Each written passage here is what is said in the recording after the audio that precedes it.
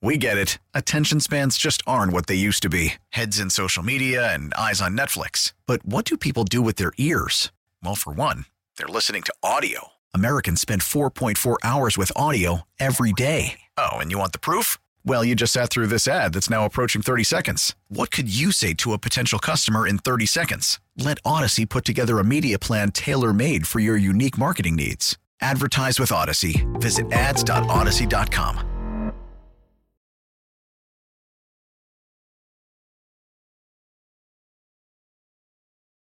This is Weekend Perspective. I'm Kitty Dunn, and today we're going to be talking about the situation in Ukraine.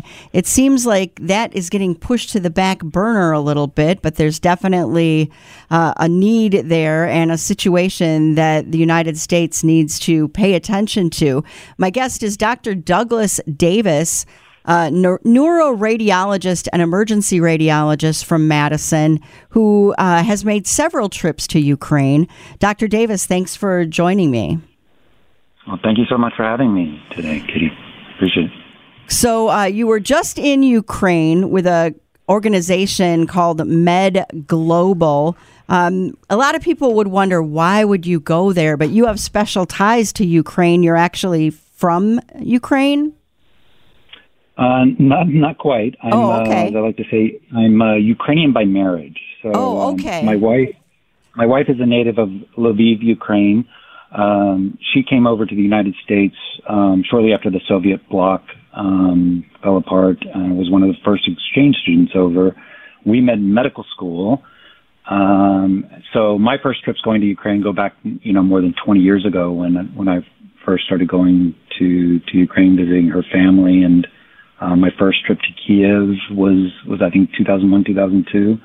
But I've been going there for many, many years. I've seen the evolution of what's happened to Ukraine over the past 2 decades as it's tried to embrace democratic and Western reforms, and seen firsthand what the influences of Russian, particularly the Putin regime, have been, and particularly the disinformation that's often fed to the Midwest, to the United States and other Western partners.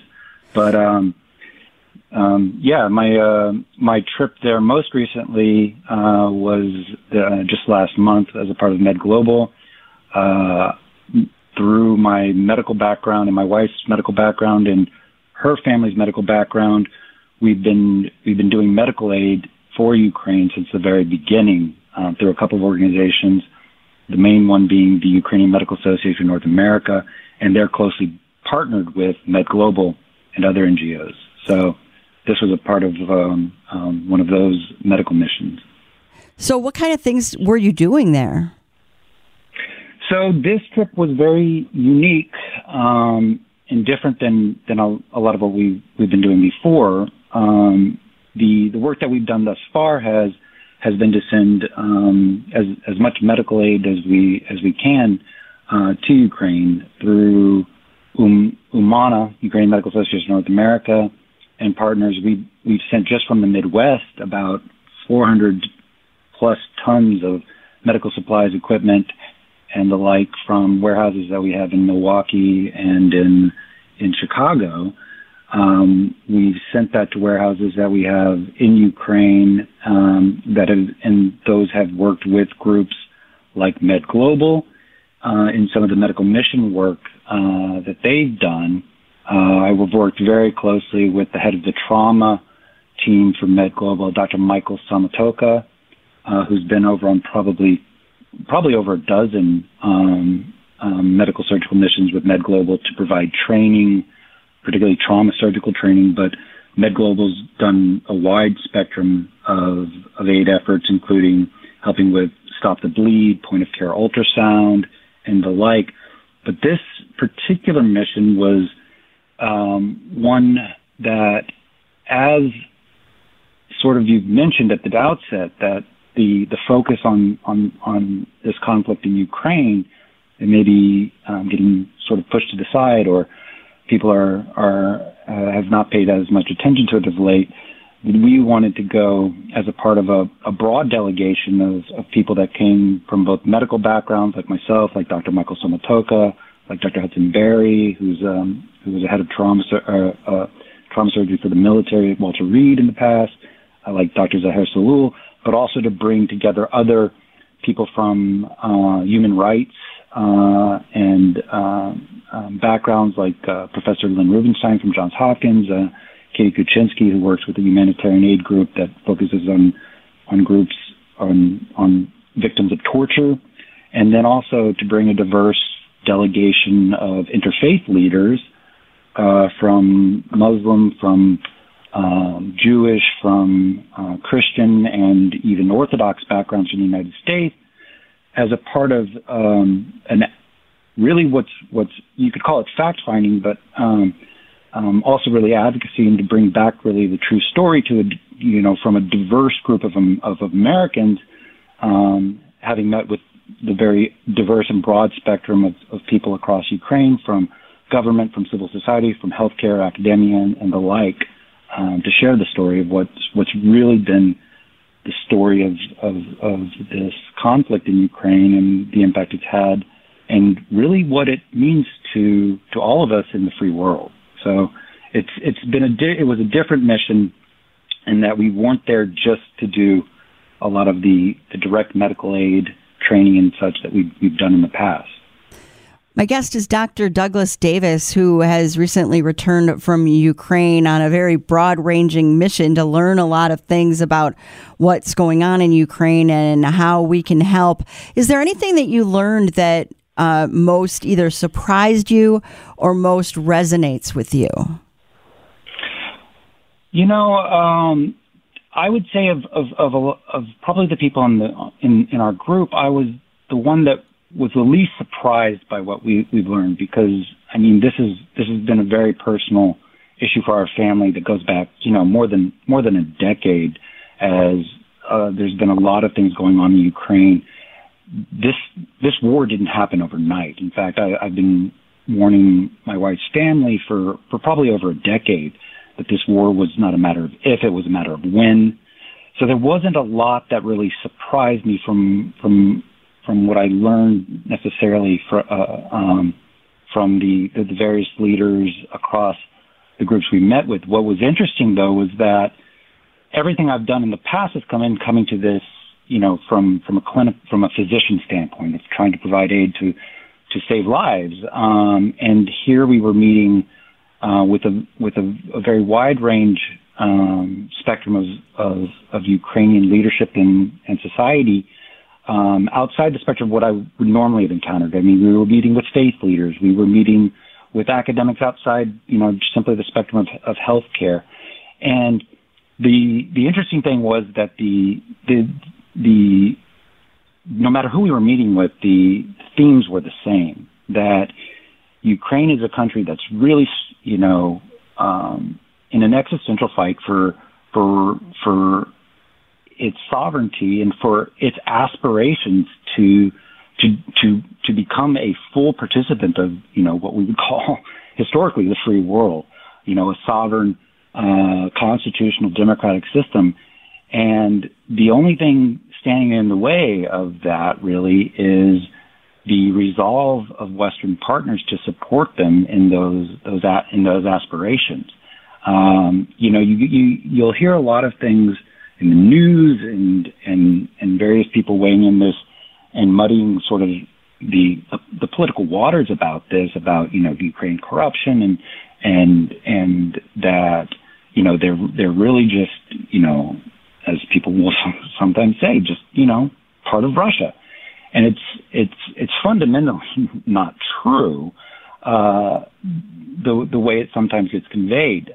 Particularly, I can say this as being someone who I'm an American, but I've been part of the Ukrainian family for going on 25 years. I've seen Ukraine firsthand evolve over the past 2.5 decades, and it's a country that I commonly will make the analogy to Poland and what happened at the end of the Cold War when the Soviet bloc fell apart, the Iron Curtain came down, and you had Poland, which was a country that had a lot of similarities. This is an oversimplification, but a lot of similarities with a country like Ukraine.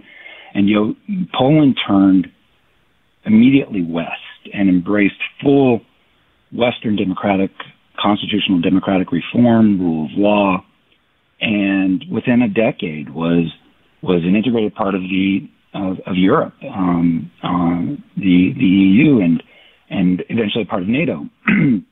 Ukraine was in a different position where it never broke the yoke from the Soviet era, and was still constantly, persistently under the thumb of Russia, and particularly of the Putin regime. The first president of Ukraine, Leonid Kuchma, who was known for his assassinations of freedom-seeking journalists like Georgy Gungadze and the like. It was really just a continuation of the Soviet imperialist empire under a new reform, and Ukraine has struggled to break away from that. And they're now finally at a point where, in this war, Russia made a miscalculation to think that it could bring Ukraine back to heel. And it's going to fail to do that. And the degree to which Ukraine succeeds, though, will be largely reliant on the degree to which Western partners remain unified and are supportive of that, and recognizing this as not just a part of,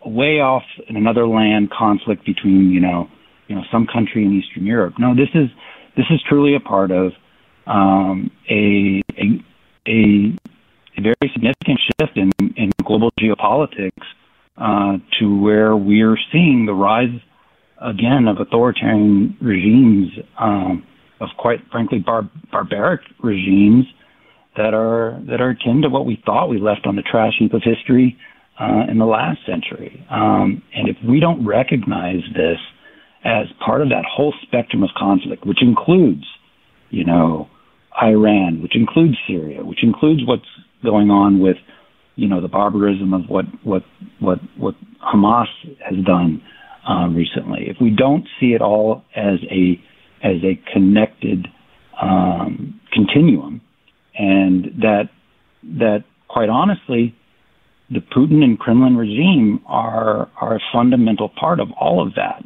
And so this conflict in Ukraine, it's not distant and detached from us. It's not separate from anything that United States geopolitical strategic interests are long term, or NATO, or anything in the West. If we truly believe in the Western system that defines, the good as being the rule of law, constitutional democracies as being the best form of governance that we've come up with as a species thus far in history. If we believe in that, then you have to see all of these things as a connected part of that, in this clash of civilization, of cultures, with groups like Putin who do not, with groups like the ruling regime in Iran who do not, like Bashar al-Assad in Syria who does not.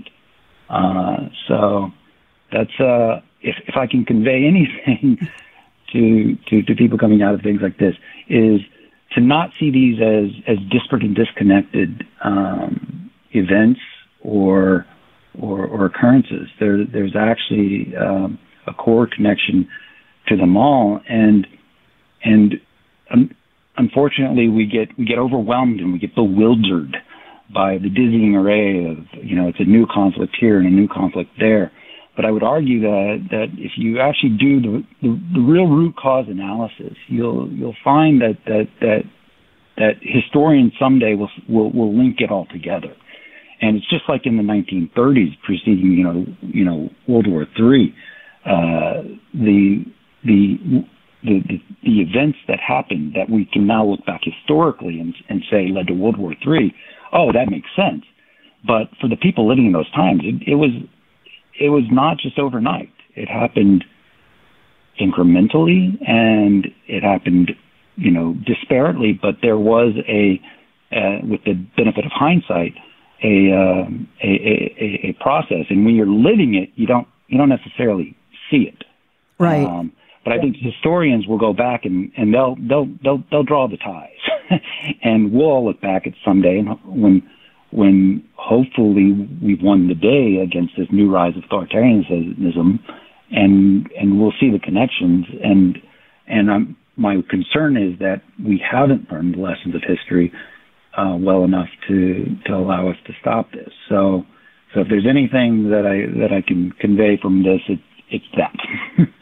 Dr. Douglas Davis is a Madison-based doctor who recently traveled to Ukraine, and you described the importance of what's going on there as far as the Western type of democracy and all that. But you said it can be overwhelming. What is it that regular people can do to help with this situation? Well, I would, we can all do a better job of paying attention. Mm-hmm. And compassion fatigue is real. I've been, for the past 19 months, spending, I actually took a leave from my clinical practice to work on medical aid and humanitarian work for Ukraine pretty much full time. And I have to say it's overwhelming and bewildering sometimes to get up every day and continue this, because what I see and what I hear from the people that I work with is tragic. It's in sometimes horrific, but we can't turn away from that because it's not in our backyard, because someday it will be in our backyard if we do.